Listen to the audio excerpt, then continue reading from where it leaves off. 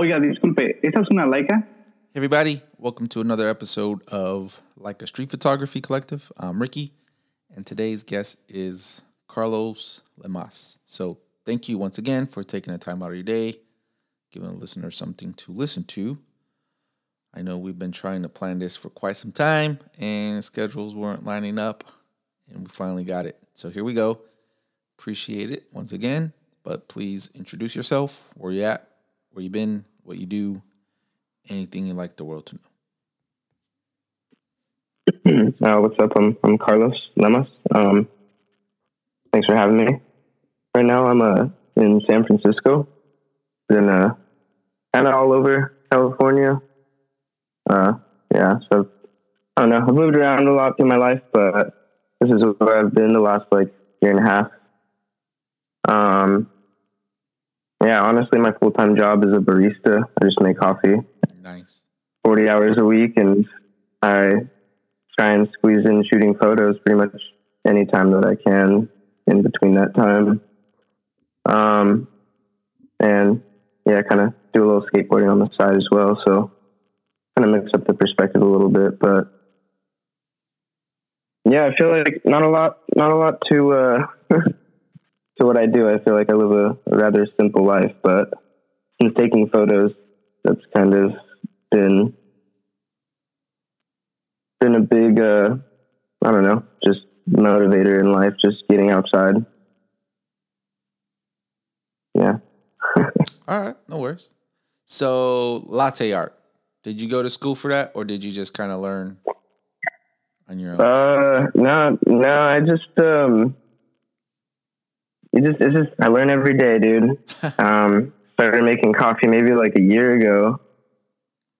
Yeah, I got this job back in June and started actually making coffee probably around July, August time. But it's been a long, grueling process. At first, it was super frustrating. It's I'm taking photos when you first start. You're you look at everything and you're oh, I hate all of this.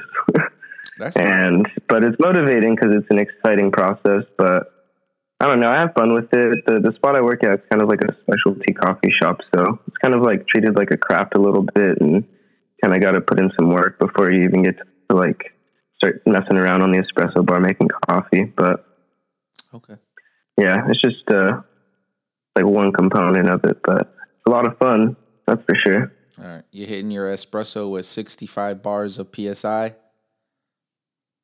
Shit. I think it's 9 pounds of pressure is what ours is putting out. Nice. So I blew the coffee out of the little metal cup, 65 bars. No, you're good. It's I don't know. I try not to get into the technical things. No worries. It's all. Yeah. No, I mean that's just me, dude. I'm kind of more of just taste it and what does it taste like? It's you can get technical with shit all day, but at the end of the day, it's I don't know. That's cool.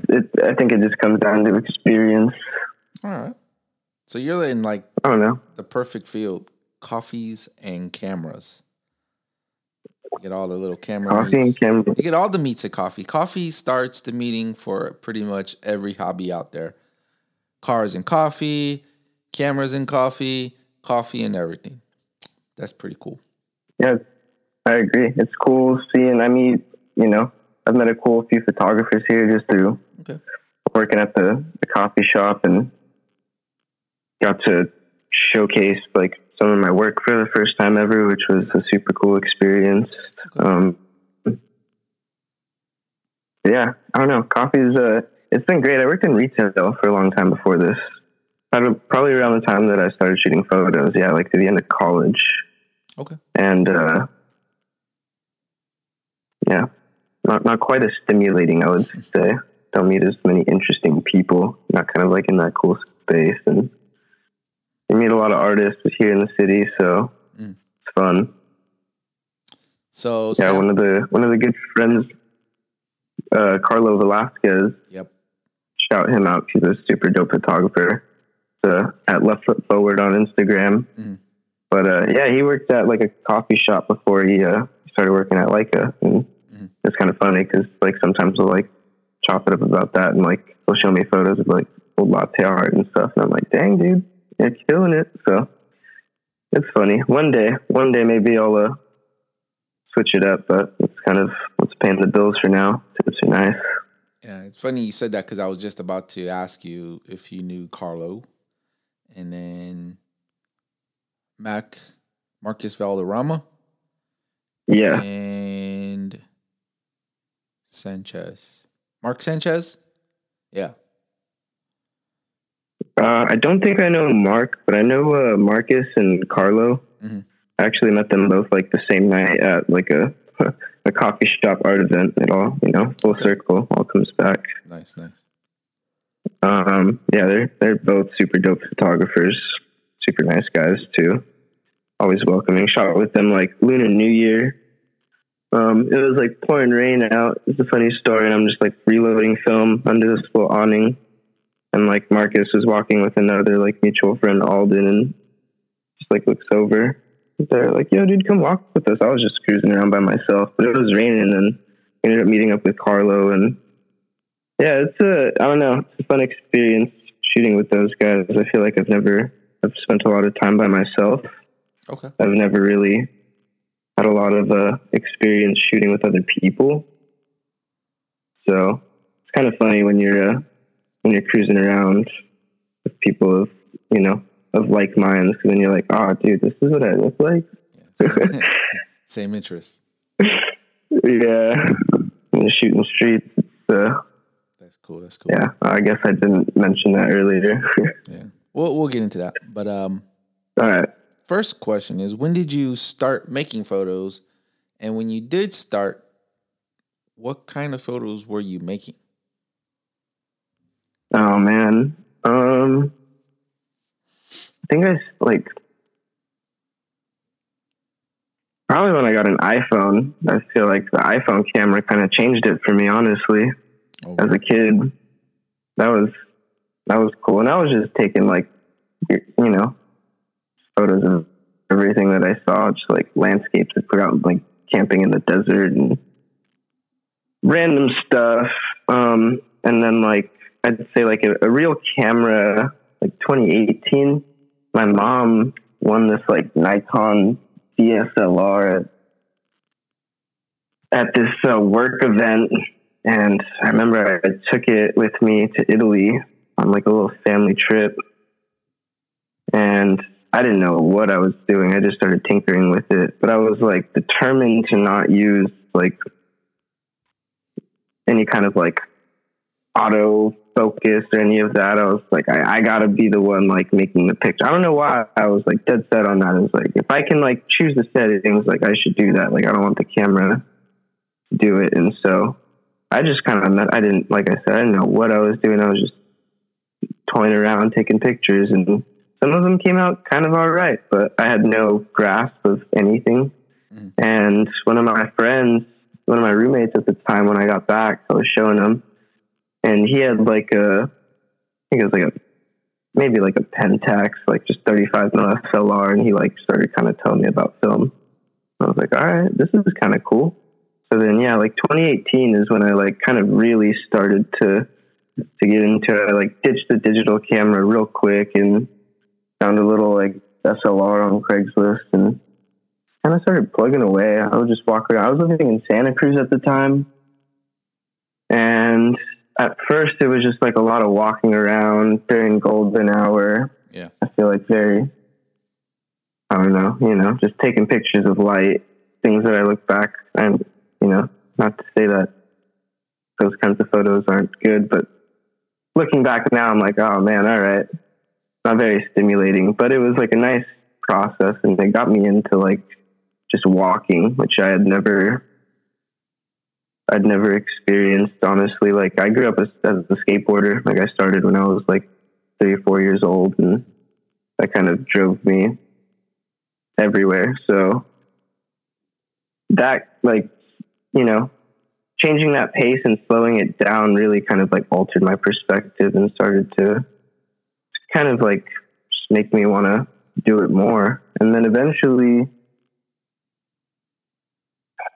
I don't even know. Yeah, I was just doing that. Just old cars, weird Santa Cruz things. Walk like down the boardwalk. And I remember, I think like when the pandemic hit, I was still shooting a lot of that. Like I have a lot of like images from that time, especially like eventually John Hendricks, shout out John, offered me a Mamiya, and I bought that from him, a little RB67. I shouldn't say little because that camera's it's huge. Too damn big. Yeah. Way too big. And so, yeah, I kind of started plugging away, still kind of along the same grain, like a lot of landscape stuff, just still life imagery. And one of my good friends, Braden, probably around like after things started opening up, we had met, and he kind of introduced me to street photography. And then I was like, oh, dude, this is sick. Like, what have I been doing? Nice. And yeah, kind of been focused on that, I would say, ever since then, which was a weird time because I didn't know what street photography was like before the pandemic. Yeah. So to kind of almost see the world through that perspective now, I have like no prior frame of reference. So I'm like, shit, that would have been interesting. But I also don't really look at the world the same way as I do now as I did back then. So. Okay. Did you ever try to do like the skateboard photography? I did. I still would love to. It's tough though. I don't know. I think I've got some shots that are like, yeah, they're decent, but it's like I feel like I never quite got the perspective that I wanted. Mm-hmm.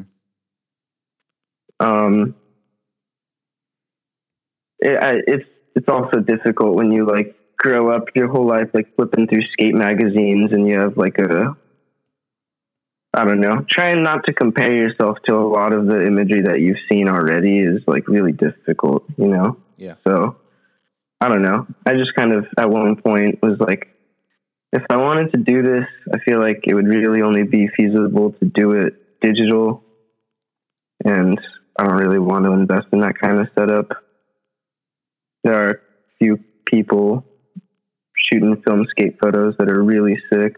I don't know if you follow Rafael Gonzalez on Instagram, but he takes really cool medium format photos on a Hasselblad with the fisheye. And he's still rocking that. And he has his own little like kind of like zine that he puts out. They're really nice. It's called why am I blanking? Interstate. And yeah, really cool stuff.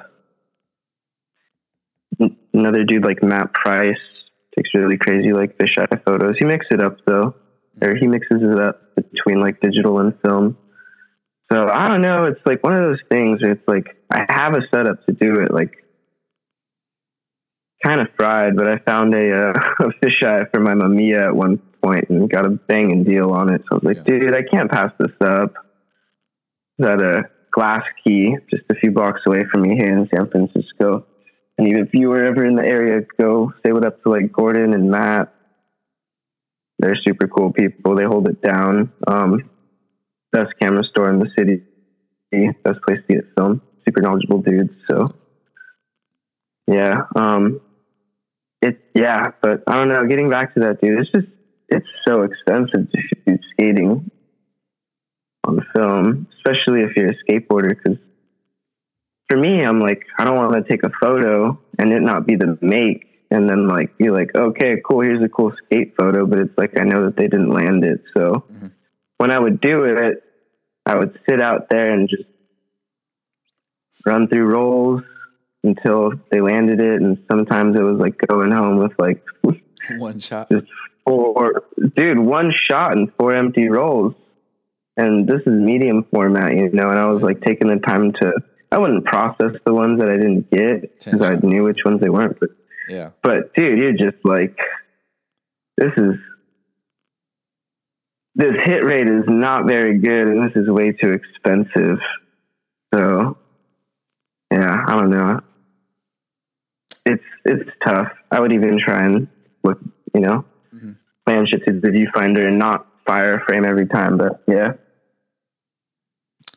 So I've tried. I shouldn't say it. I don't want to say I've done skateboard photography. I've been to some locations where they have skateboards. I would say South Bank, London, they have a pretty cool skate park. I've been there, but I didn't go there to take pictures of people skateboarding. I was walking through, and it just so happened the skateboarders were there. And I took a lot on digital, so I can just imagine. I know exactly what you mean. But for me, I like capturing them when they're in the air. I shouldn't say capture. I like taking the photo when they're in the air. So there's that.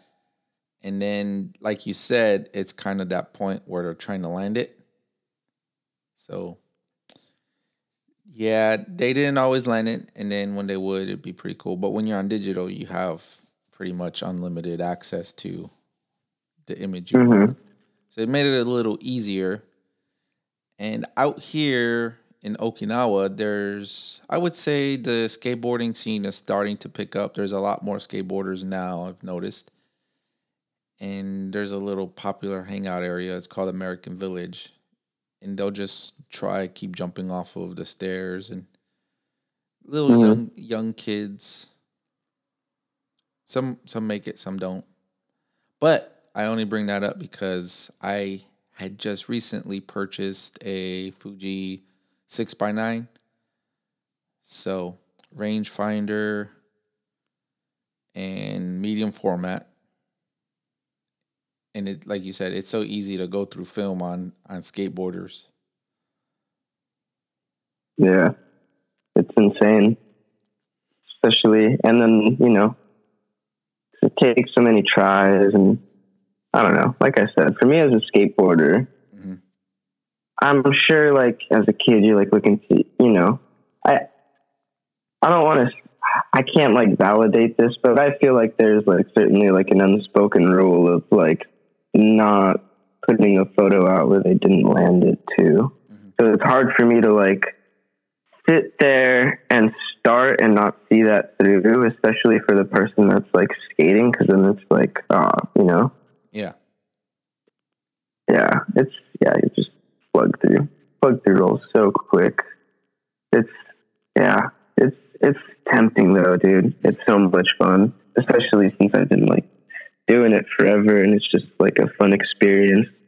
I dabbled in like videography for a little while, and like just always skating too. But yeah, I feel like I also get way too obsessed with that fisheye perspective on things. Okay. Just like that's like, yeah. So you still shoot with the Mamiya? Very, very rarely. If it's something that very, very rarely. If I'm like planning something, which I haven't done in a while, like I did some, I don't know if you would call it like advertising work, but I shot photos for like the cafe that I work at, and I used the Mamiya for that, which worked out great. And then I've lugged it out to like a couple of like spots to try and get like skate photos, but other than that, it doesn't really see the light of day. It just kind of stays tucked away. Yeah, you got to connect it to a little car hitch and trailer to move it around. It's so big. It's jokes, by the way. Yeah. Give myself some crickets. All right. Nah, that's cool. It definitely builds up the calves skating around with that thing on my back, dude. It's a beefy one, I will say that. But I've noticed that many of my guests, not all of them, but I don't want to say majority, I would say some have started and began with skateboarding photography before they got into street photography, and some still take photos. One person I can recall, it was out of, I think it was Korea, Hoon Yim. He was really good with skateboard photos. Yeah, look him up. He is on Instagram, Hoon Yim, I'm following him. H-O-O-N. Yeah. If you go to my Instagram and just type it in, you'll find him. But he was really good. And yeah, he kind of was breaking it down, and it's very similar saying on what you meant to.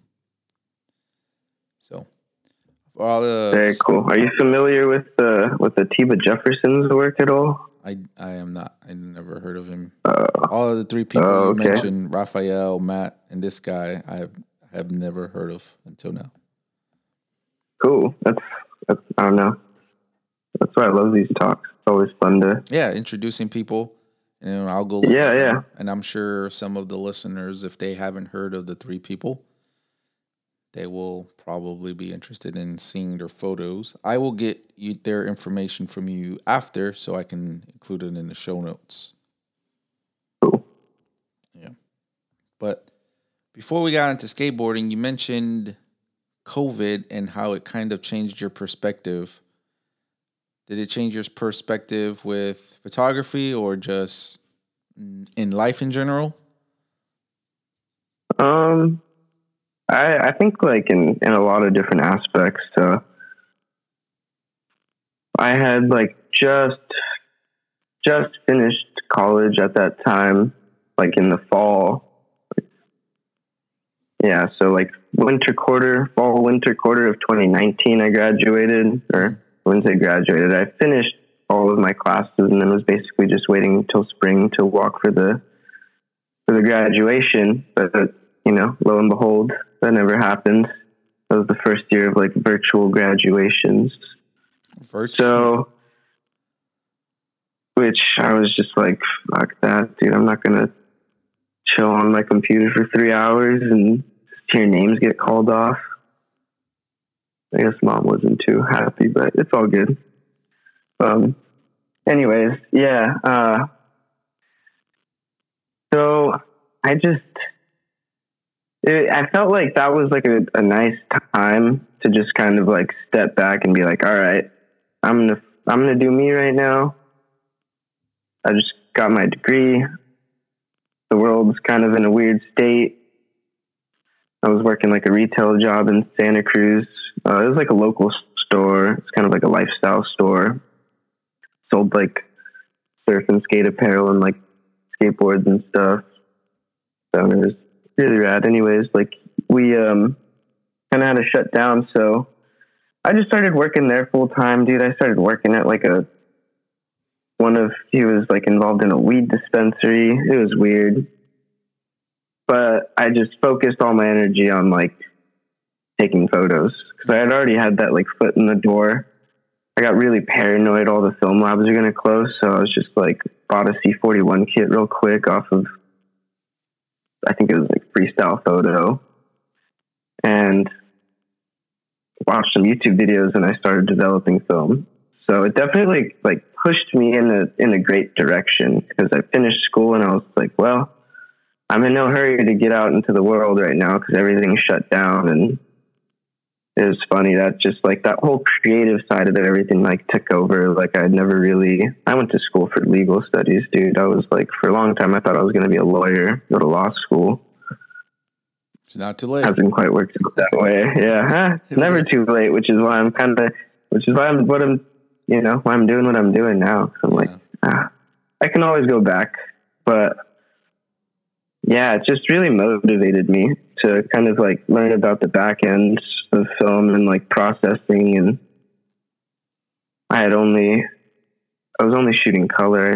I'll kind of only shoot black and white at this point, like 98% of the time it's black and white now, but it was good. It got me processing, learning about just like the technical aspects. And I think just the state of the world was something that I don't know if I would say like could resonate with, but I liked the photos that I was making. Like I would drive and just kind of like get out of my car if I saw something. And like I said, that time I was doing a lot of like,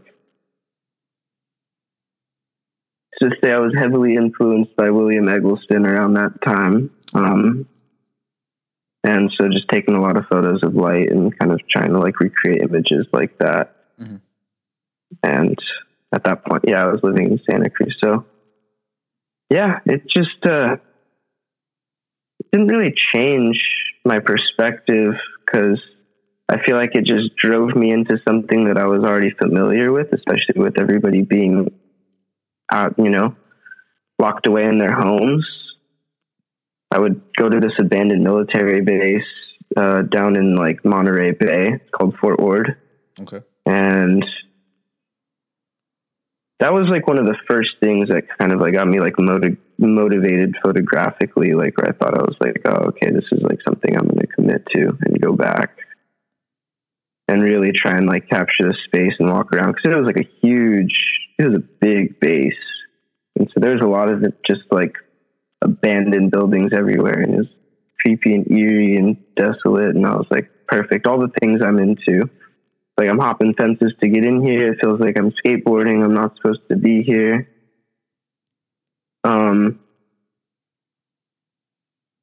Yeah. So, I don't know. I feel like that's really it. All right. You develop your own film?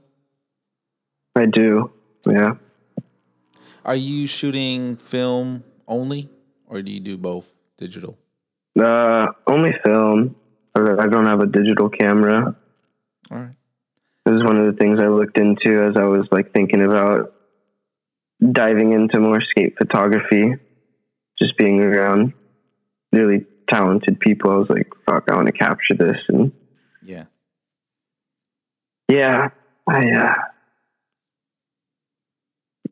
I haven't ended up buying a digital camera. I'm like, it's my scanner. My film scanner is my digital camera. There you go. It's a good way to look at it. Yeah. Yeah. Oh yeah. That's so.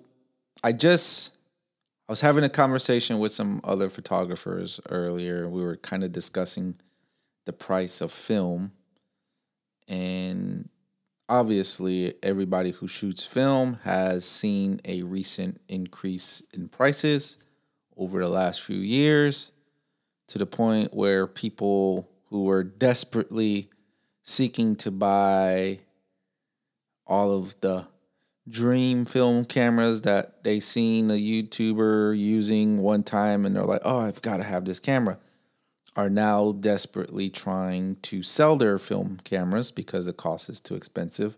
I'm just curious, why do you continue to shoot film instead of just quitting and moving into digital? Yeah, that's a question I ask myself every day, every time I'm scanning. Yeah. Every time I'm at the film store. Yeah, it's a very valid question to be asking. I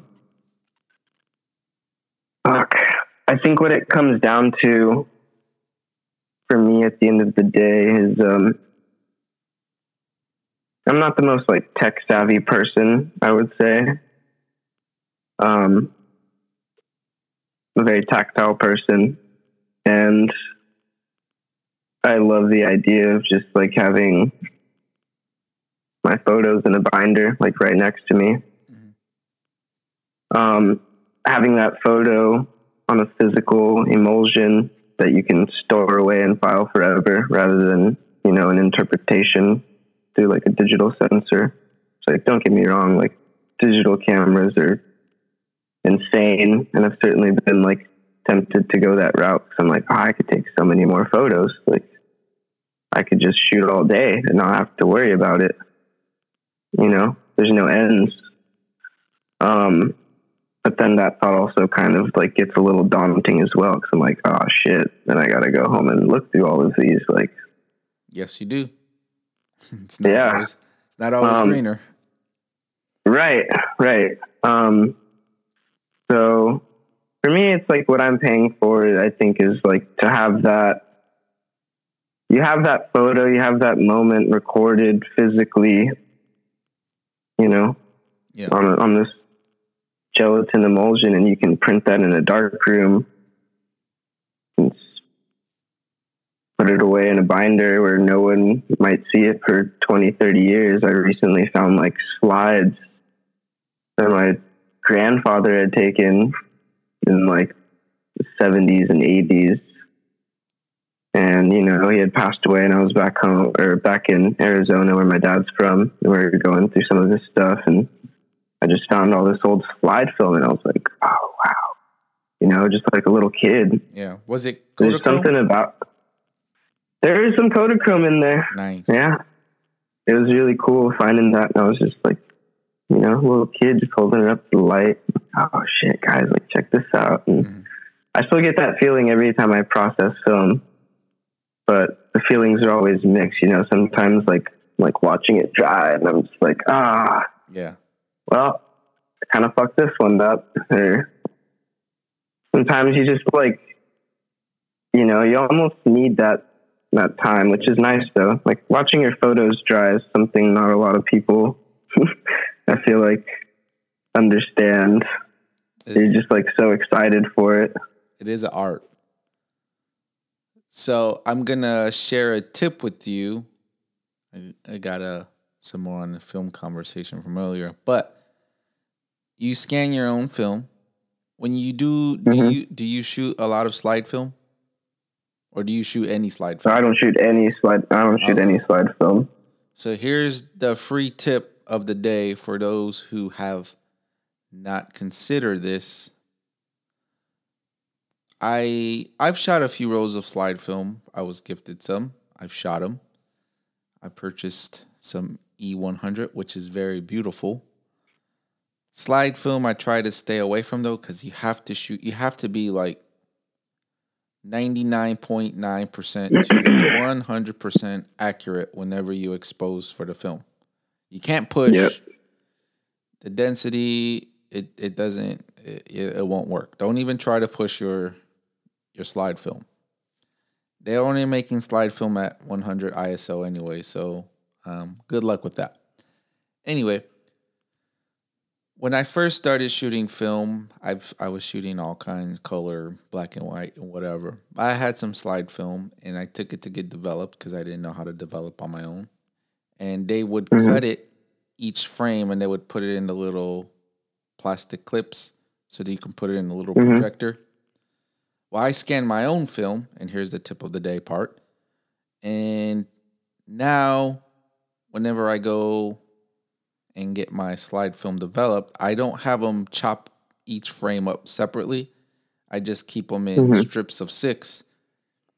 And I just load them into my film cassette. And when I scan, it's scanning by the 6s like it would on C41 color negatives. And it's so much faster to scan. So instead of taking one little plastic clip and loading it into each of its own separate tray, I just scan it from the film strip. And it's so much faster, so much easier. But yeah, that's it. That was my tip of the day. And nice. Kind of want to answer a question that I asked you was, why do you continue shooting film? And this goes back to the conversation that I was having with my other photographer friends earlier. And I think the purist at heart photographers who really enjoy photography for the art, as opposed to trying to get out there and just want to mass produce photos, I would say, in a digital aspect. Like you said, obviously, we got an SD card and we can shoot 50 million pictures on one thing now. But there's a different experience when you shoot film that you would with digital. And I slowed my film consumption down a lot because the cost. I'm not going to lie. I don't want to say I quit film because of the cost. I don't shoot as much film because of the cost. And the reason is because when I was shooting film, I was just saving the bulk, right? So I was taking probably 80 rolls of film to go get developed. Now, it's like $15 to $20 depending on if I'm getting it pushed. I don't develop my own film anymore. I used to. And I think the cost of what I was paying to have it developed, I could have just had all of the chemicals shipped to me, but I don't have the time. I'm very busy.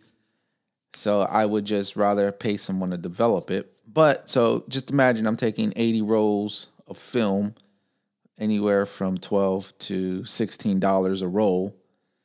It's a lot of money. And that is why I slowed it down. But I just... Yeah, and you still got to scan it all. Yeah, the scanning. You kind of learn tips and tricks. And as much as it pains me to say this, I just got to the point where I just want to scan it just to archive it.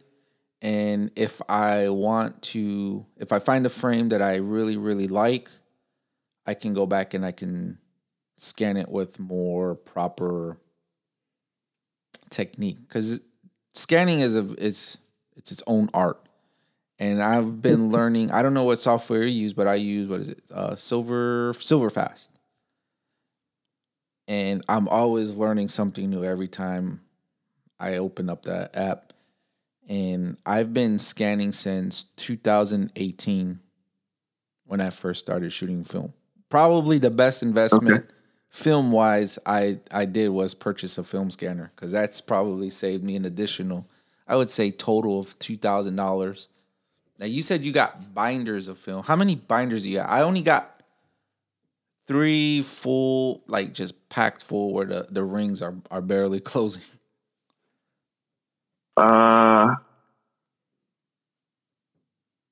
That's a lot. It's probably more. Yeah, I mean, more than 4. Yeah, no, it's 4. It's 335, like stuffed, like 1-inch 35s, and then one medium format. Okay. Yeah, all 3 of mine they're mixed 35s and medium format. But I do separate them now, so each binder is separated by black and white, color, brand, ISO, and then format. So okay. I'm very OCD when it comes to how I organize my stuff. It has to be in specific orders, and that's how I choose to do my film. That's fair. We all have different ways of thinking. I think I just do mine like kind of chronologically, I guess. Yeah. Just as I go, I just keep adding, but the way I file everything when I scan it is just by like months. So it's funny. Usually I'll remember things by like whatever month it happened in, which I never thought like that before. But now that I do, it's like I remember things a lot more, or at least like exactly when things happen. I'll be like, oh yeah, that was this day. Just because I'll see it over and over. And I'm like, I don't know. Yeah. Sometimes if I'm out shooting like a street event, like I was out at Carnival on Sunday, like that, I'll like write down, the specific date. So I'm like, I don't know. It's recording that moment in time. Mm-hmm. I feel like for me, at the end of the day, that's what photos are. So sometimes when you don't have or don't remember when that moment is, it's almost like, fuck, like how did I forget that? Or why didn't I take better notes? Yeah. I don't want to say I remember every single one of my photos I've taken, but if I look at a photo, I'll remember where I was, and pretty much I'll remember when I took the photo. And if it's a really, really good photo that I like, I'll remember that photo, and that's kind of why it's easy for me to archive that way. Is I'm like, okay, I need this photo, and then I'll remember, all right, I took it on this film stock with this ISO. So I'm able to just jump to, all right, say it's a HP5 that I shot at 800. Yeah. It's still marked based on the box speed, 400, but it's easier for me to find, because now I'm like, okay, now I know it's not Fujifilm Acros, it's not Kodak Tri-X. It's going to be in the HP5 section. So I'll go for HP5, and then I'll just look for I'll remember when I'll start seeing some of the frames, like, nope, this is not where it's at. This is not where it's at. And now if I find the roll of film it was on, and then I just find the image. It's easy for me. It's kind of like catalog how libraries do it. My brain has a weird Rolodex. Yeah, that's super valid. I just kind of like write the corresponding notes for like whatever, on my archive sheet that's on my computer. So if I ever need to go back and like rescan things at high resolutions, like usually it's pretty like straightforward. I just gotta flip through and okay, I remember this. And yeah, we all got different ways of thinking about things. Okay. You mentioned William Eggleston. Does his work influence you the most? If not, who would you say is your number one influential photographer? Yeah, that was a different. That was like 2020 Carlos. Mm-hmm. Yeah, I think it's been a long time since I've been influenced by like work like that. Not to say his work's not beautiful in its own regard, because it definitely is. Shortly thereafter, I like picked up a copy of like this big volume of Magnum Streetwise, which introduced me to like Bruce Gilden's work. So that was like an initial heavy influence. Like seeing his stuff, I was like, oh, this guy's fucking crazy. He's just getting up in people's faces, and something about growing up as a skateboarder, where you're kind of getting yelled at all the time as a kid, and you're like, hey, you can't be here. Something about his style of shooting really resonated with me. Mm-hmm. And his work was, so that was like one of my first, like, okay, I need to get out and start taking pictures of people. And then, I haven't looked at too much of this stuff. Currently, I would say like biggest influences are probably like a lot of my friends, honestly. I love a lot of the photos my friends take. It's just cool to see different perspectives and share photos and see photos of the same places that you're at all the time, but just through someone else's eye. It's funny how height can make such a big difference. And the way that you're taking photos, like I feel like I tend to shoot a lot from like kind of like the hip, and I'll shoot down. I like to shoot down below people and kind of like look up and capture a lot of like some of the architecture as well. And then I have some friends that are really tall, and it's funny because you'll like see kind of how they like loom down on the subjects, but they capture a lot more of like what's happening down below. So a lot of the homies, and maybe one of like the people that I like look at a lot for like organizing and inspiration is like Ruben Radding. Okay. That his photos are I'd say he's probably like been one of my biggest like influences as of late, or like inspirations, just seeing how he organizes things so well in his frames. I'm like, that's insane. He's really good. I actually just released the episode that I recorded with him many months ago. Sitting on that one for a while. Yeah, so that was the last one I just released last Friday. I was supposed to release one this week, but I took it off. I've been trying to catch up on some stuff, and I need vacations too. Mm-hmm. Not gonna lie. Yeah, dude. Yeah, but self-care is important. I will be resuming my uploading next week, and we'll start getting them pumped out again. But yeah, the last episode I released was Ruben Raddings, and super, super great guy, great photographer. Very, trying to choose my words correctly here. Inspirational photographer, I'm just going to say that. So I would highly recommend anybody who does not know who Ruben Radding is to go check out his work, listen to our episode, and learn a lot. Yeah, I'll definitely have to go plug into that. That sounds insane. He's got a great mind when it comes to photography. So lots of insights and kind of how his methods, really interesting. Mm-hmm.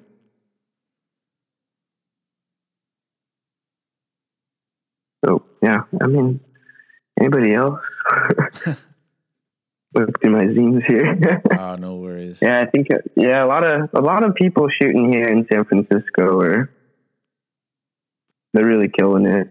But this is the first metropolitan city I've lived in. I feel like I've been itching for this experience, especially since picking up a camera. Yeah. So it's hard not to be influenced by the people that you're kind of like surrounded with, and I don't know. He mentioned a publication, Hamburger Eyes, which I'm still I'm trying to put together something to send them to see if they will print my work. And that's kind of on the West Coast, California. I don't know what city is for sure, but are you familiar with the little publication? I am, yeah. I've got a couple of them. I'm happy you brought that up. I was kind of blanking there for a second. Yeah, I think the guy that runs it is Ray Poets. Like probably the first zine I ever got my hands on. My friend Braden showed it to me. The guy I mentioned earlier that kind of started to really school me on street photography, introduced me to all that, and he kind of just let me look through a couple of his copies, and I was like, "Whoa, this is cool." Yeah, just like all just black and white, full spread zines, printed really well, and it's just a lot of like mixed imagery. It's beautiful. Well, I got to go back, and another person that I think lately that someone maybe whose photos I'm not as familiar as I would like to be, just because it's a little hard to get hands on their work when you're spending so much money on film. But Daido Moriyama lately, Daido. I've been listening to a lot of his interviews, and his approach to photography is something that I really resonate with. And I think that approach has kind of like motivated me to like really try and hone in on that. I think one of the things that he touches on, one of the things he touches on frequently is making photos in your daily life. Yeah. Not necessarily going out to take photos, but going out and just making photos. Oh, amazing. Yeah. He's awesome. So rad. He's one of the GOATs, and I am a very big fan of his as well. I've actually was able to see some of his prints up close. Amazing work. Amazing work.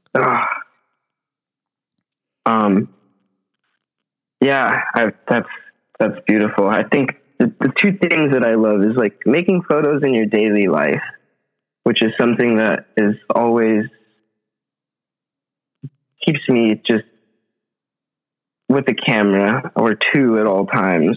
Yeah. Because some of my favorite or best moments are times I'm just like walking from the grocery store. Like I'll be out shooting on Market Street for 3-4 hours, and it's like you don't really see anything. And the second where I'm like, all right, time to go to Trader Joe's, get some groceries and go home, and I'm walking out with like my tote bag on my shoulder, something crazy will happen. Like the other day I was on my way, and there's a Walgreens right on Market Street, and someone was recently shot and murdered for like shoplifting from that Walgreens. His name was Benko Brown. And so they boarded up all the windows, and there's been a lot of like protests right there, but it's like, it's probably one of like the busiest spots in San Francisco. It's like, if you're out there, you're going to run into a couple of street photographers, because that's where we kind of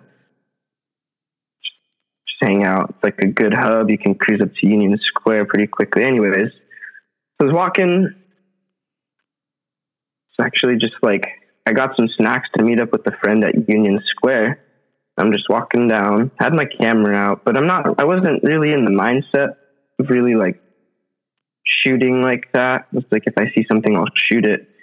And right as I was walking past the entrance of the Walgreens, the security guard and some protesters started to get into it. And I was like, oh shit. And like, they're like yelling at each other and people are screaming. The security guard's like slamming the door shut. There's just like this whole commotion and maybe like 45-second interaction. And I looked down and I just kind of blasted through like 10 frames on that one, like altercation. Nice. And just kind of like went about my day. But it's those moments. Yeah, it's like, dude, I'll walk around for hours and not see anything like that or have an interesting experience. I'll still be taking photos, but maybe it's not something that like is like exhilarating. Yeah. Where I don't know, I love those moments where you kind of like, you look down at your frame count and you're like, oh shit. And you think about it, you're like, did I focus those? Like where was it? Like you just kind of like enter into this different world. Yeah. And I love just kind of like tuning in and out of that, even when I might not, you know, be like, I'm making photos today. It's like, I got my camera out, lens cap is off, I'm ready to go. Like exposure settings they're there because I shoot like all manual. So it's like, I have to always measure my exposure. I wouldn't say measure because I don't use a light meter. I just kind of, you look 2016 it. Yeah. I just, you know, use my eyeballs. But I'm always like constantly have to be changing shit. 'Cause in San Francisco, it's like one side of the street will be like a 16th at 1/500th if you're shooting like Tri-X or 400 speed film, and then across the street and the shadows, you're down to like 4 at like 1/60th, or you're like even thinking like, dude, I'm breaking out my flash right now. Like, so yeah, those moments keep me going. And when he said that, just like, one of the things Dido put out is like, I don't go places to take photos. I go places to be there, and I happen to make photos. Yeah. I was like, I like that. It's pretty cool. I'm hoping one day I'll bump into him in Shinjuku. He's always walking around. It's the same approach with his little digital point and shoot.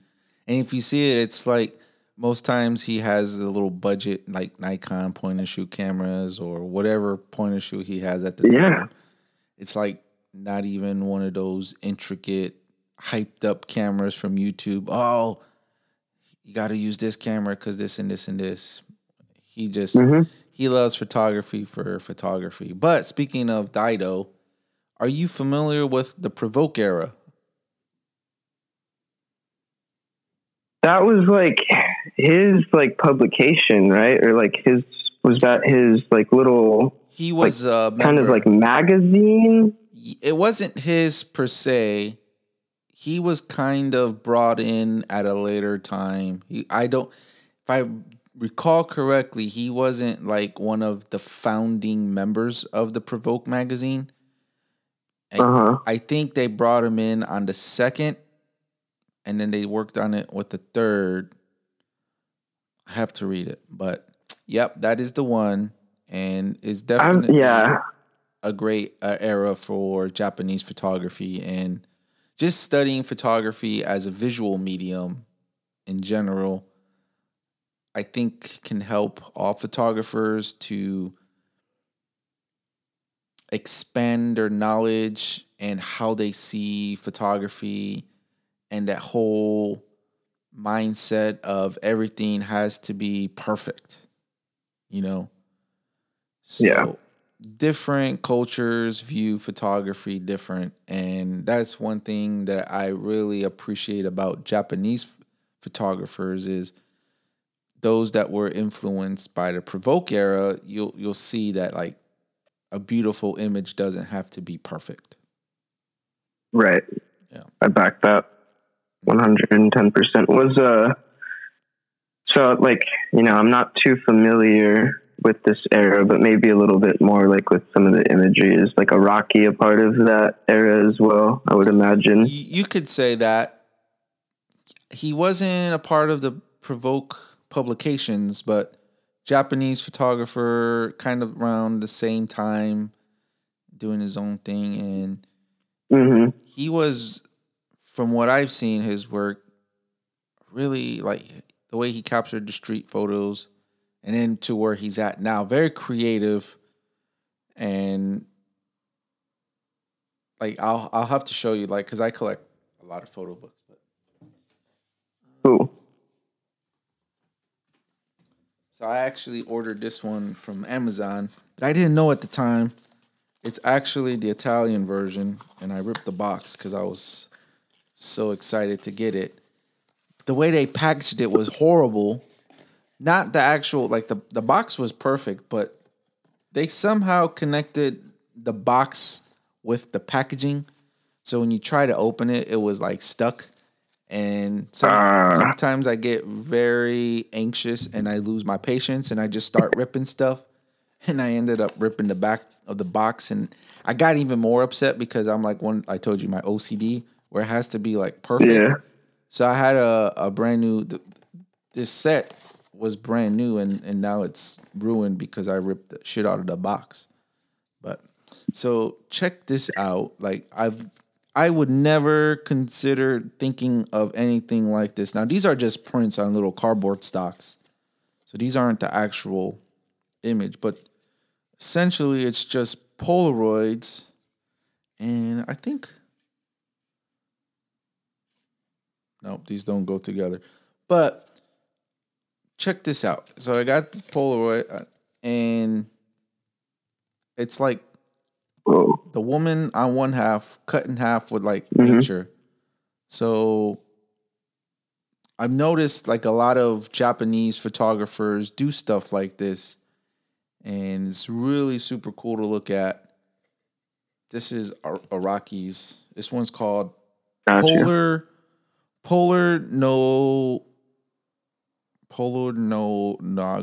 I don't know, but it sounds like he was trying to put like pornography, but polar because it's Polaroids. Polaroids, yeah. Yeah. So like nature and women cut in half in a way, stitched together. It looks like he probably took their like one sky photo and then a picture of a person and then cut it because they fit perfectly. Yeah. Creativity. I don't know. Super cool. It's a very cool idea, yeah. But I'll have to look more into that. His evolution of photography is really pretty cool. Interesting. Yeah. I like that perspective of like photos don't have to be perfect. You know, it's like I feel like such a, you know, I feel like it's maybe one of, you have this like school, you know, say like the F-64 Club and like Ansel Adams and Edward Weston, and this whole thought of like, okay, it's like you have this way to recapture reality exactly as it is, and you should do so exactly how it looks, kind of, you know. Mm-hmm. But that's cool. It's beautiful, but like then, you know, start breaking down shutter speeds, and it's like you're capturing photos at fractions of a second. And sometimes the feeling of that moment and just that fraction is so much more powerful, even if it's out of focus or soft or maybe not composed as perfectly as it could be. But you have that moment there. And sometimes that's all you need to kind of like bring you into it and that feeling. Sometimes things don't look as good when they're sharp, in my opinion. Yeah. You need a little surrealism. Most definitely. I've started to see, I would say, a shift in photography where I see a lot of photographers are trying to try new experimental things as opposed to what they were taking before. That whole in focus, sharp kind of photo, and now very creative and experimental for some. Yeah, you know, it's I think like you said earlier, one of the things I like about Dido is like he's just messing around like point and shoots. It's like a camera is a box. Mm-hmm. And something that I've heard you constantly kind of like recommend to people is like, don't go out and buy gear you should look into getting like, going to like a workshop. Yeah. And I love that. I haven't done that, but I am like a big proponent of like one camera, one lens, like kind of like that's it. Like sometimes I'll carry a point and shoot in my jacket pocket, like just because I live in for anybody in San Francisco or familiar with San Francisco, like I live in the Tenderloin, so it's a rather like vibrant neighborhood. Not somewhere you want to be walking around with the camera visibly showing. So I keep my main camera like tucked in my tote bag, and I'll usually have like a little point and shoot in my like pocket, just if I really want to get something. A camera's just a box, and when you kind of like limit your options, you almost start to expand how you like look at it. And I found myself shooting at like really slow shutter speeds, like dragging the shutter and just like see it like just for shits and giggles, I'm like, what's this gonna do? Mm-hmm. Like, what is it gonna look like if I walk around at night and shoot like in 1/8 of a second handheld? Like, it'd be kind of cool. And so it's like those little things where it's just like constantly, I feel like when you limit what you have to work with, you start to work with it a little bit more and experiment with like how you're capturing things differently. Recently I was like, I want to get a wider lens. I shoot on a 35mm lens, and I was like, fuck, I don't know if this is cutting it. I want to get closer, and when I get close, I'm not capturing everything that I want. Like, I really like to capture people's expressions, even in just like mundane situations as they're crossing the sidewalk. Just when you can like kind of see the gears turning in someone's head, and they're in their own little world, just amidst the chaos of the city. Like sometimes I really love that, and I want to get really close and just isolate that, and then I'm like, fuck, now I don't see anything else. Yeah. But I like kind of like slept on that for a sec, and I was like, you know what? No, like just keep doing what you're doing, just step back a little bit, which was fun. Like I shot Carnival, and I was really happy with a lot of the photos I made there. And yeah, I don't know, just find what works and stick to it. Definitely. At the end of the day. Yeah. Camera's a box. It's kind of, especially when you're shooting film, dude. It is legit. It's really all it is. It's just a box. So I had a coworker. He's a photographer as well. He has yet to shoot film. He was trying to get into it, but I had my film camera with me, and he asked me how many megapixels my camera was. Now I knew he wasn't aware about like the whole concept of film. It took me off. Is that a full frame camera? Yeah. It kind of caught me off guard. I didn't entertain it and make fun of him or chastise him or condescend in any way, but I was like, oh, it's film. He's like, yeah, I know, but what's the megapixels on film? And I was like, film is the megapixels. It's like there's no megapixels on film. It's just film. So it was kind of hard, and I don't know if he understood it at that time, but maybe he doesn't. He didn't. He still probably doesn't know. Like there's no megapixel count on film. Yeah, but it was the first time I've ever had someone ask me the megapixels on. Yeah. See, yeah, it's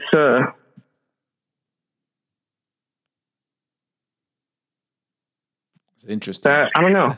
It's very interesting, but it's kind of nice to know that, I don't know. Yeah. There's some people that don't, I don't know what I'm trying to say. Like, they don't comprehend. Sometimes it feels like, it's magical. And I feel like once you do start to comprehend it, you start looking at photos a little differently. Yeah, I think so. So you were speaking about like education and workshops. I don't know anyone specifically who offers workshops in the San Francisco area. But I believe Dan Fenstermacher is there. I know he teaches at a school, but I also believe he does do workshops. Either way, if he does, he would probably be the person that I would recommend people in your area to check out and take workshop for. If you're a fan of color, flash, and very Martin Parr-ish kind of images, you will be satisfied looking at his work because he captures very similar. That's the wrong word. I shouldn't say that because, his style is his own style. But if you see his images, you can kind of relate to a Martin Parr image. Vibrant colors, flash, stuff like that. And yeah, so I hope people don't misunderstand when I say that. Like, he is not trying to imitate Martin Parr in any... Yeah. But, there's just a resemblance when you see his photo. Like, oh, okay, this kind of looks like it was taken by Martin Parr. Very nice photo. Great photographer, and he's a teacher, professor. I was going to say professional, but yeah, he is a professional. He's a professor and really great guy. Cool to talk to. Also recorded an episode with him, which was released a couple weeks ago. So go ahead, listen. I'm over here plugging myself shamelessly today. There you go. Yeah. Ain't no shame. Do your thing, dude. That's true. No shame at all. We're doing it for the love. Exactly. You got to plug yourself. I appreciate that. But yeah. Kind of gonna have to start winding down. Got an early morning tomorrow, and I gotta get some sleep. So, got a couple more questions before we do wrap it up. And one would be, if you were to highlight, recommend any up-and-coming photographer that you feel does not deserve, or not, that's the wrong word, who does not receive the proper recognition they deserve. So, photographers that you really like, their work, that you think people don't know who they are and should. It could be anybody, not just photographers. So artists, musicians, baristas, anybody.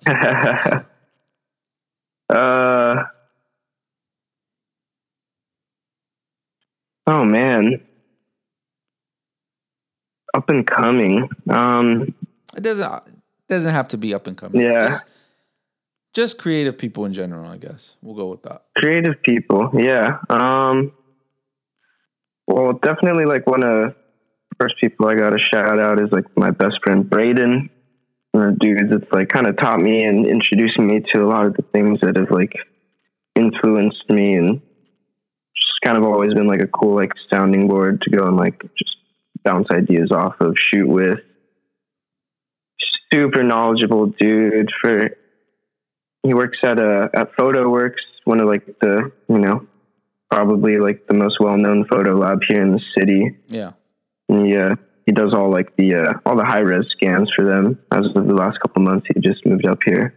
Okay. But just insane scanning technician, just doing great scans, making great photos, great human. Also like DJs. That dude, I always just love to shout him out just because he's just one of those people where I'm like, that dude's in my corner and he does it all. He's very genuine human, does it all. Yeah. Another dude out in like San Francisco that's like takes really cool photos. His name is Garrett. It's like at GPots on Instagram. I think his last name is just Garrett Potter, I want to say. Let me check out his name here. Can't remember his last name specifically off the top of my head. But dude takes really cool photos. Another skateboarder as well, so it's hard not to shout those people out. Yeah, Garrett Potter is his last name. It's just it's a fun perspective to see.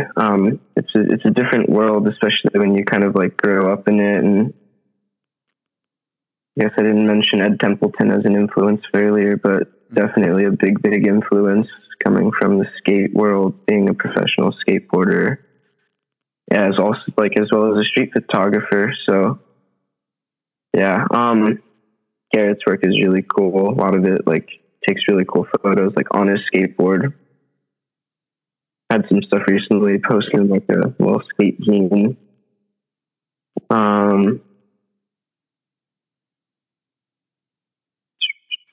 Like two people I mentioned earlier, like Carlo Marcus and like another mutual friend of theirs, like Alden, like all those dudes kind of like out here just putting in work in the streets or just insane photographers. And yeah, I don't know. I feel just like blessed to be in a city where I'm like surrounded by a lot of cool people doing cool things. And so it's been very stimulating the last like year and a half that I've been here. I feel like I've noticed just big change in kind of my approach to things. Okay. How I shoot. So yeah, pretty much a lot of the people that are kind of shooting around these parts. Nice. Always got to shout them out. Yeah, got big influences for sure. Looking through their zines. I don't know. I'm a big proponent of like supporting people around you. It's like,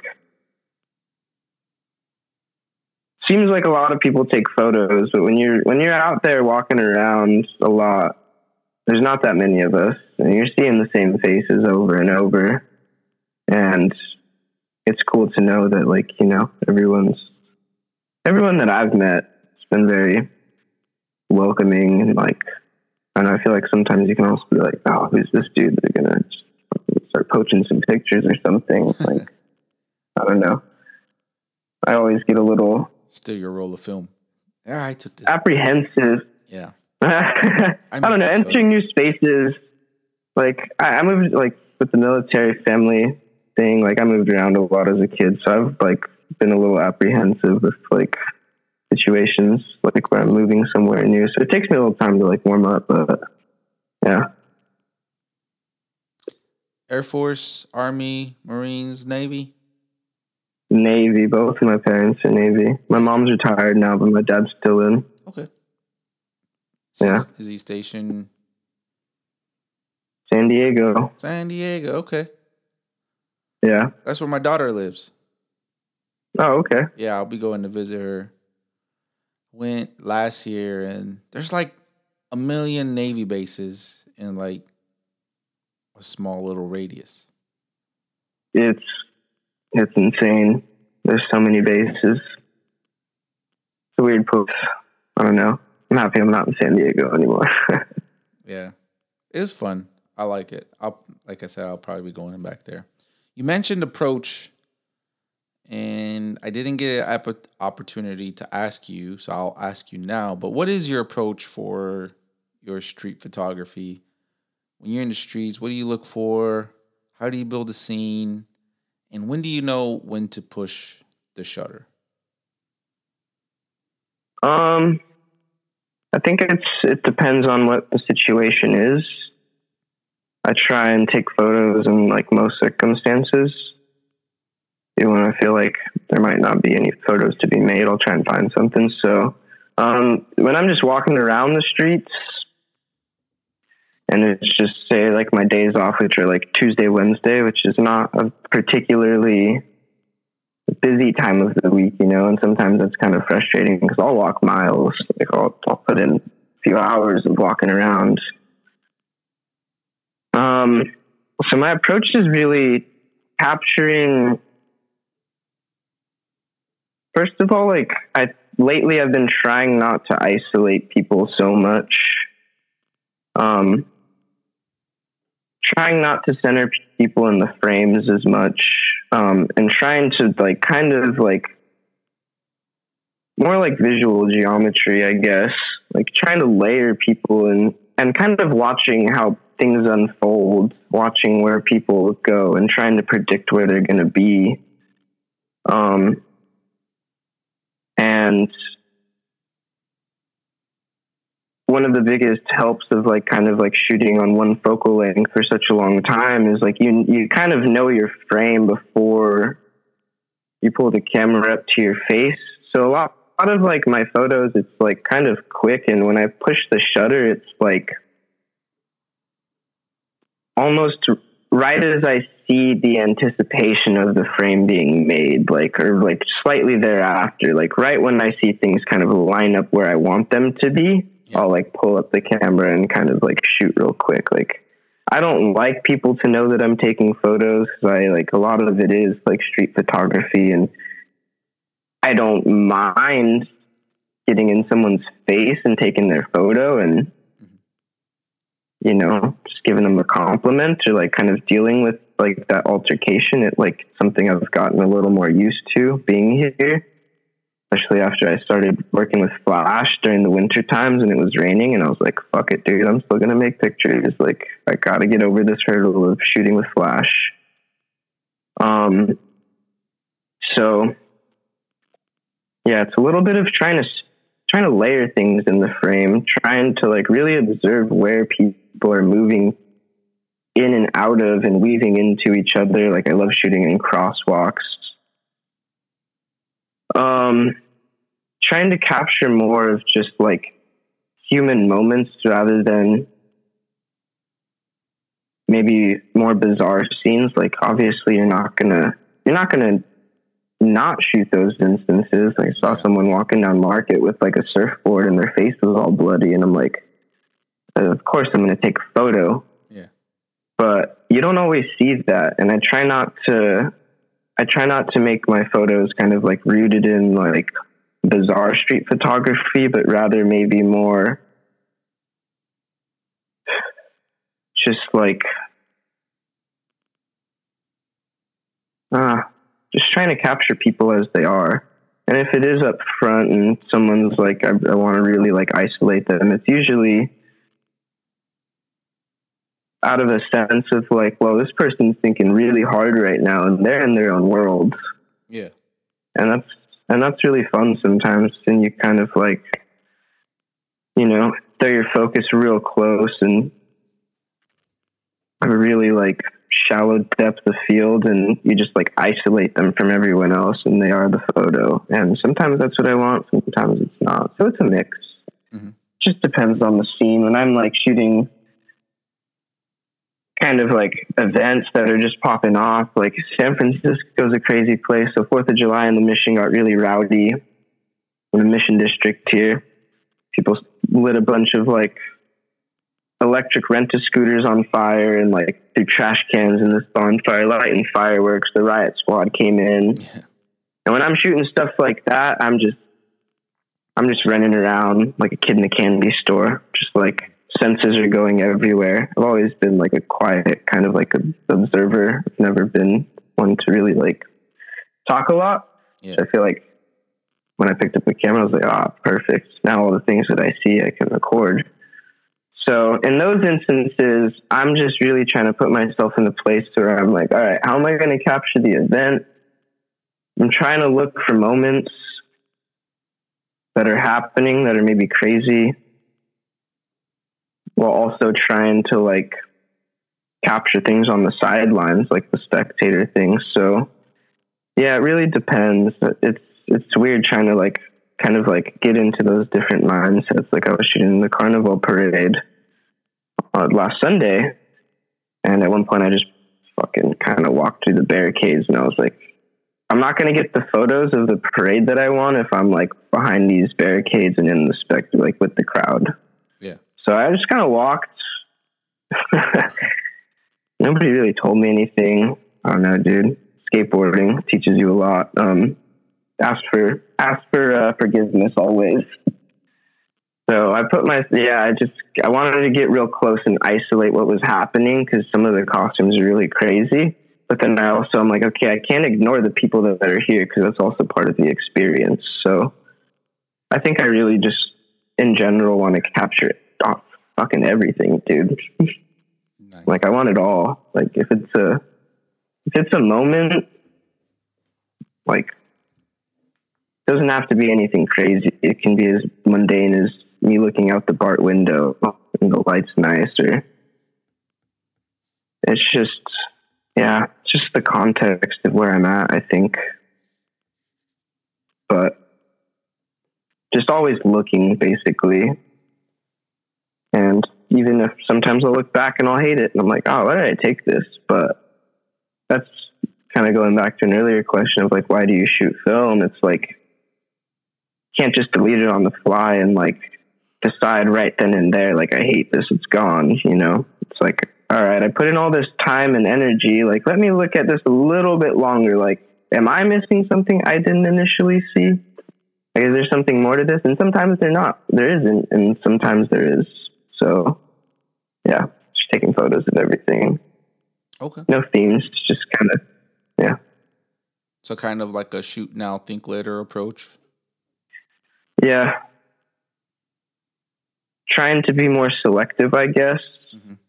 Like I said, not isolating things so much, but really trying to have more of like I watched something, Ruben Radding recently, and he was kind of like, don't work from the center out. You want to work from the corners in. And I was like, oh, that's fucking genius. Like, mm-hmm.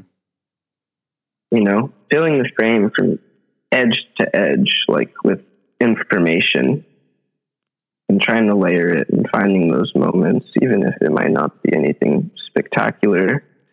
I think it's just like the practice of it now will help for when it helps for when I do find those things, I guess. So try not to be too selective. I kind of shoot pretty loose. Okay. But I develop and scan myself, so I kind of get a little bit more luxury to do so. Just a little bit. It's your own leisure. Yeah. That's cool. I didn't ask you before, and I do want to get this from you now before I do forget. Your social media accounts, so that way the listeners have a way of viewing your work, supporting your photos that you post, wherever it is that you post. So anything that you own, Instagrams, Twitters, websites, Facebooks, anything you own and you like the world to know how to find you. Yeah, I'm only active on Instagram. It's just at Overcooked Negatives. Okay. All one word, all lowercase. That's it. I'm trying to get a website going, but we'll see. I got too many things. Got a little photo show coming up in July. I'm trying to make zines, so like website, we'll figure that out when the time is right. But for now, just Instagram. Nice. All right. And I'll get that and I will include that in the show notes. And yeah, so the final question that I always ask is, what does street photography mean to you?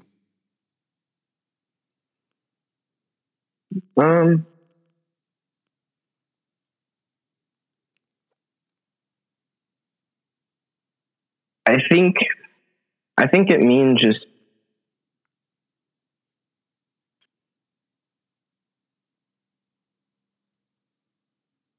dude. I mean, it means just being a human at the end of the day. Mm-hmm. It's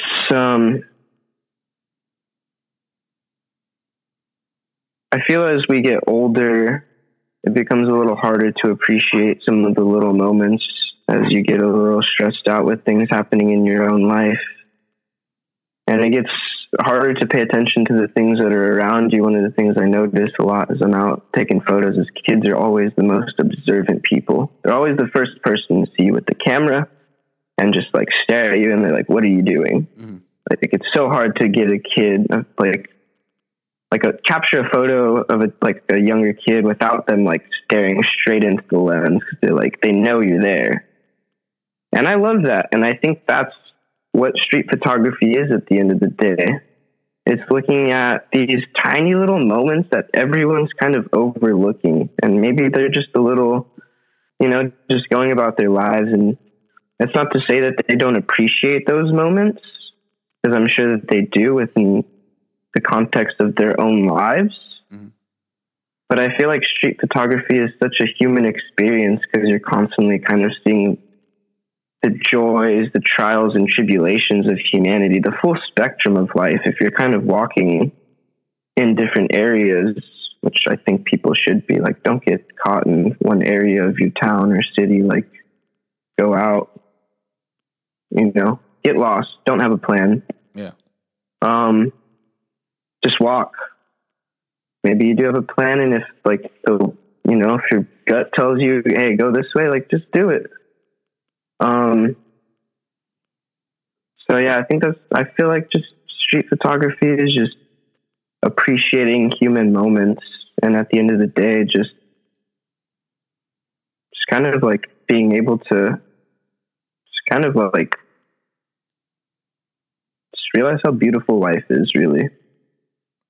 I don't know. I constantly feel better when I go out and walk and just see people interacting with each other, socializing, and I get really bummed out when they're not. Like when you see people just walking around on their phones, just super like mindless and droll, and that kind of scares me sometimes.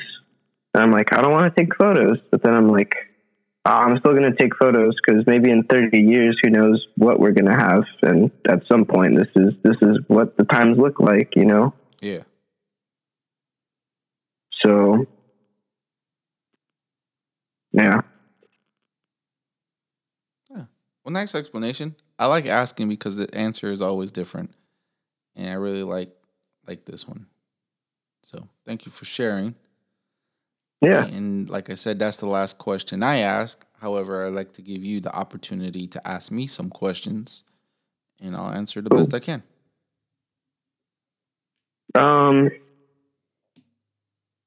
Yeah, so what got you into taking photos? I feel like that's like always a nice place to start. Like, where did? Yeah. All right. So my photography journey started about 13, almost 14 years ago. Yeah. Okay.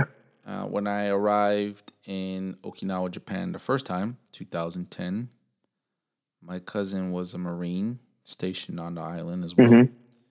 He was actually modeling for a group of photographers before I got here. He was here before I was. And one day he had asked me to take him to a photo shoot. And I did. And it was new to me. I didn't know photography existed the way it did. Now everybody knows photography, what it is. Oh, here's a camera. Yeah. You're a photographer.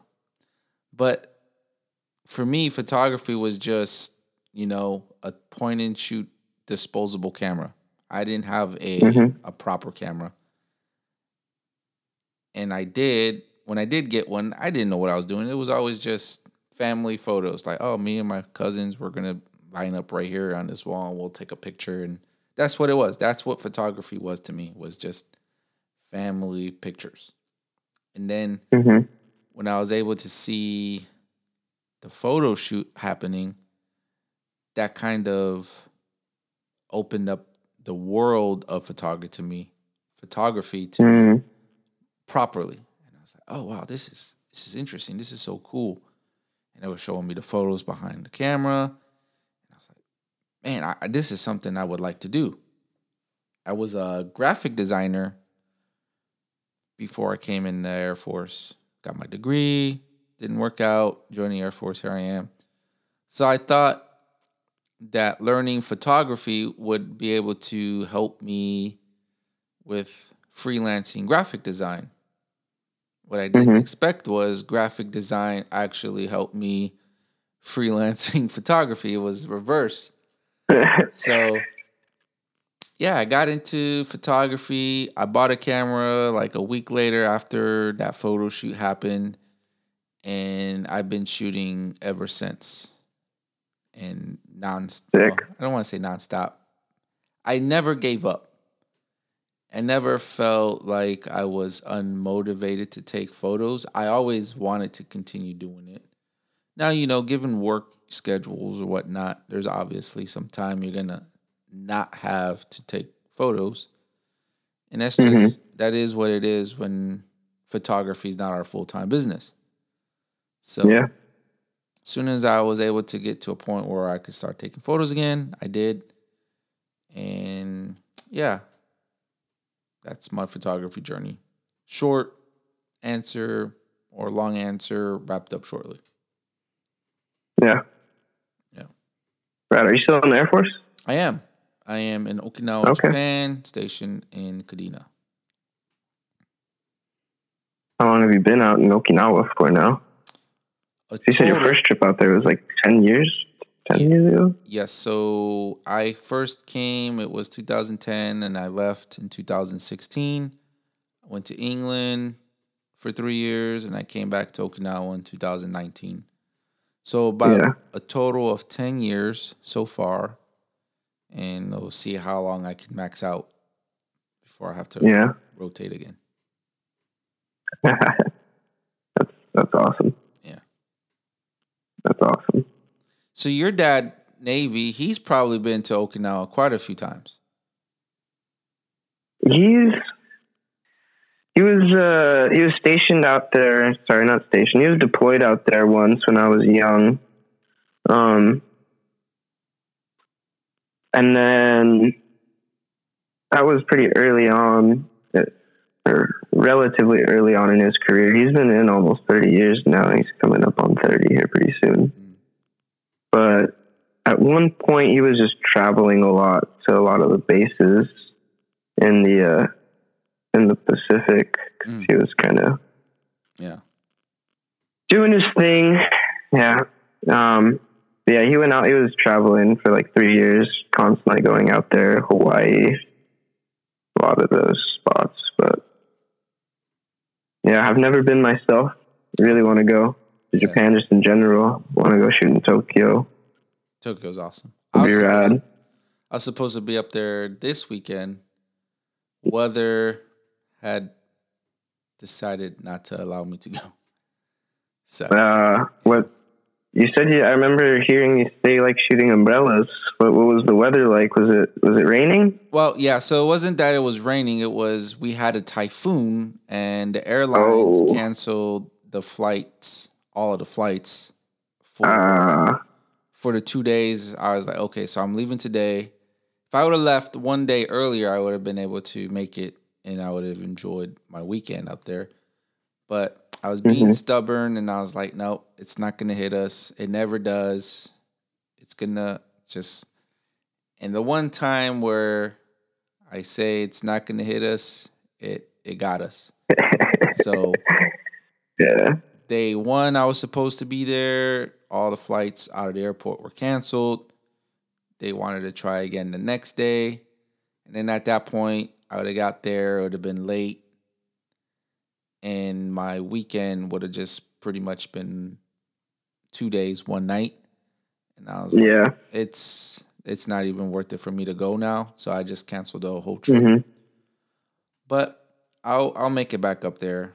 I go to Tokyo so often that while I would have enjoyed being up there this weekend, I can do it anytime, pretty much. Yeah. Got you. What are your thoughts on shooting in the rain?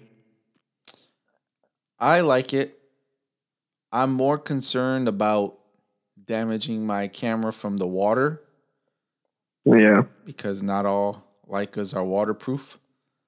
And I have shot in the rain.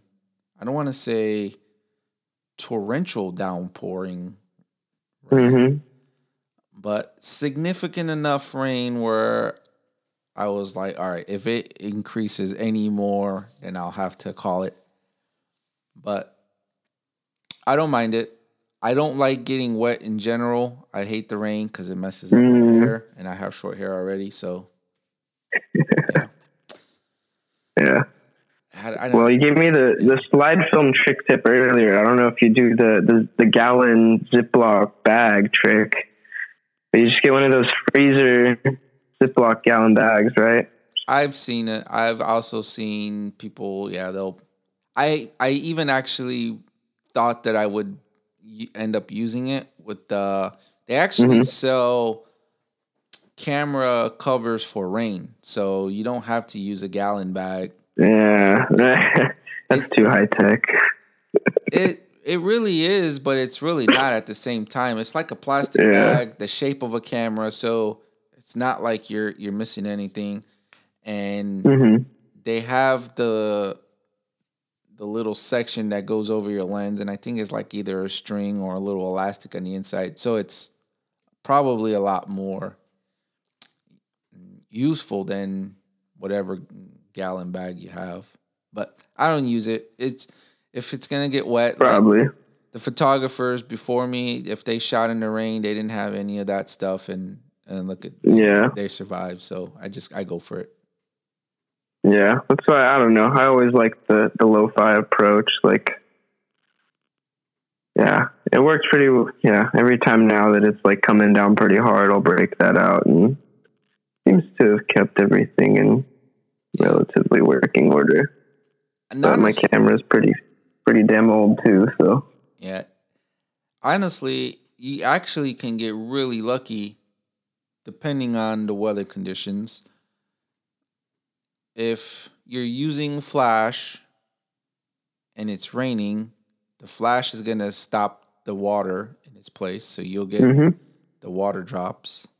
I've done that before. But then also, if you don't have a flash, but there's a lot of artificial light, real bright, and it's raining, and your shutter speed is slow enough, you'll capture the light refracting off the water. And more interesting, you'll have raindrops on the front of your lens. It creates pretty authentic looking and unique looks. So I just say leave the gallon bag or camera bag for the rain, whatever you're using that you don't want to damage your camera. Just go ahead, put some insurance on the camera. If it gets messed up, if it gets messed up, insurance company will pay for it. Either replace it, repair it, whatever it may be. But everybody who has a camera should have it insured. So, yeah, there's that. Good point. Yeah. I haven't even thought about camera insurance. Oh, it's important. All my major cameras I have are insured, and I will tell you, I was in London. I misplaced a camera and lens that was very costly, and it was a very simple process. Now, obviously, you have to do like the official things, file a police report, and once you get all the official paperwork and the documents, you just send them to the insurance company, and like a day later, you get whatever your camera's insured for. Mm-hmm. So, Craig Clark is probably the only other photographer I know who had to use camera insurance. Now, I'm not saying we're the only two people in the world that ever had to use camera insurance. I'm just saying myself and Craig Clark are the only two people that I know personally that's had to use camera insurance. Well, hopefully never again. Yeah. But it's always that one point. Something happens. Yeah. That's true. Yeah. Think about it, like, all right, I'll pay $10 today and save $9,000 tomorrow. Yeah, that's fair. I guess none of my cameras are anywhere near that expensive, though. So, well, for those who are shooting digital Leicas and the prices that continue to increase, they're still they'll be breaking 10K soon with all the yearly annual increases. So, oh man, I thought I was breaking my bank. I'm digital. That's fair. I got probably one of like the crustiest, dustiest Leicas you'll find, but it's yours. I do love that thing with my whole heart. Yeah, exactly. But it was when I got it, I like tried an M4P that was like brand new, basically. And the lens flare on that thing was just god awful. And it felt like too nice, dude. I'm like, this is too much. Like, I can't be skating around with this. Like, I don't know. It just felt like it didn't have a story. Took it back. Got it at a camera store. They had like a cool 30-day return policy. It was like 2 days later. I was just like, fuck. And they showed me this one that was like patinaed like crazy. Like, yeah, some dude, some East Coast street photographer owned this for like 30 years and he just traded it in. And I was like, oh. Probably Ruben Ratting. Who knows? Who knows, dude? Yeah. Yeah. So I don't know. As soon as it was in my hands, it was just like one of those, it was like this is the one. I don't know, dude. It was a magical feeling. Yeah. I was like, this is the one. This like suits me. So the camera selected. I love it. Yeah. Yeah. It was fate. Yeah. I like the things that are, not so pretty, I guess. Oh. Give me a little character. There you go. It's awesome. Yeah. Cool story. All right. Well, do you have any other questions for me, sir?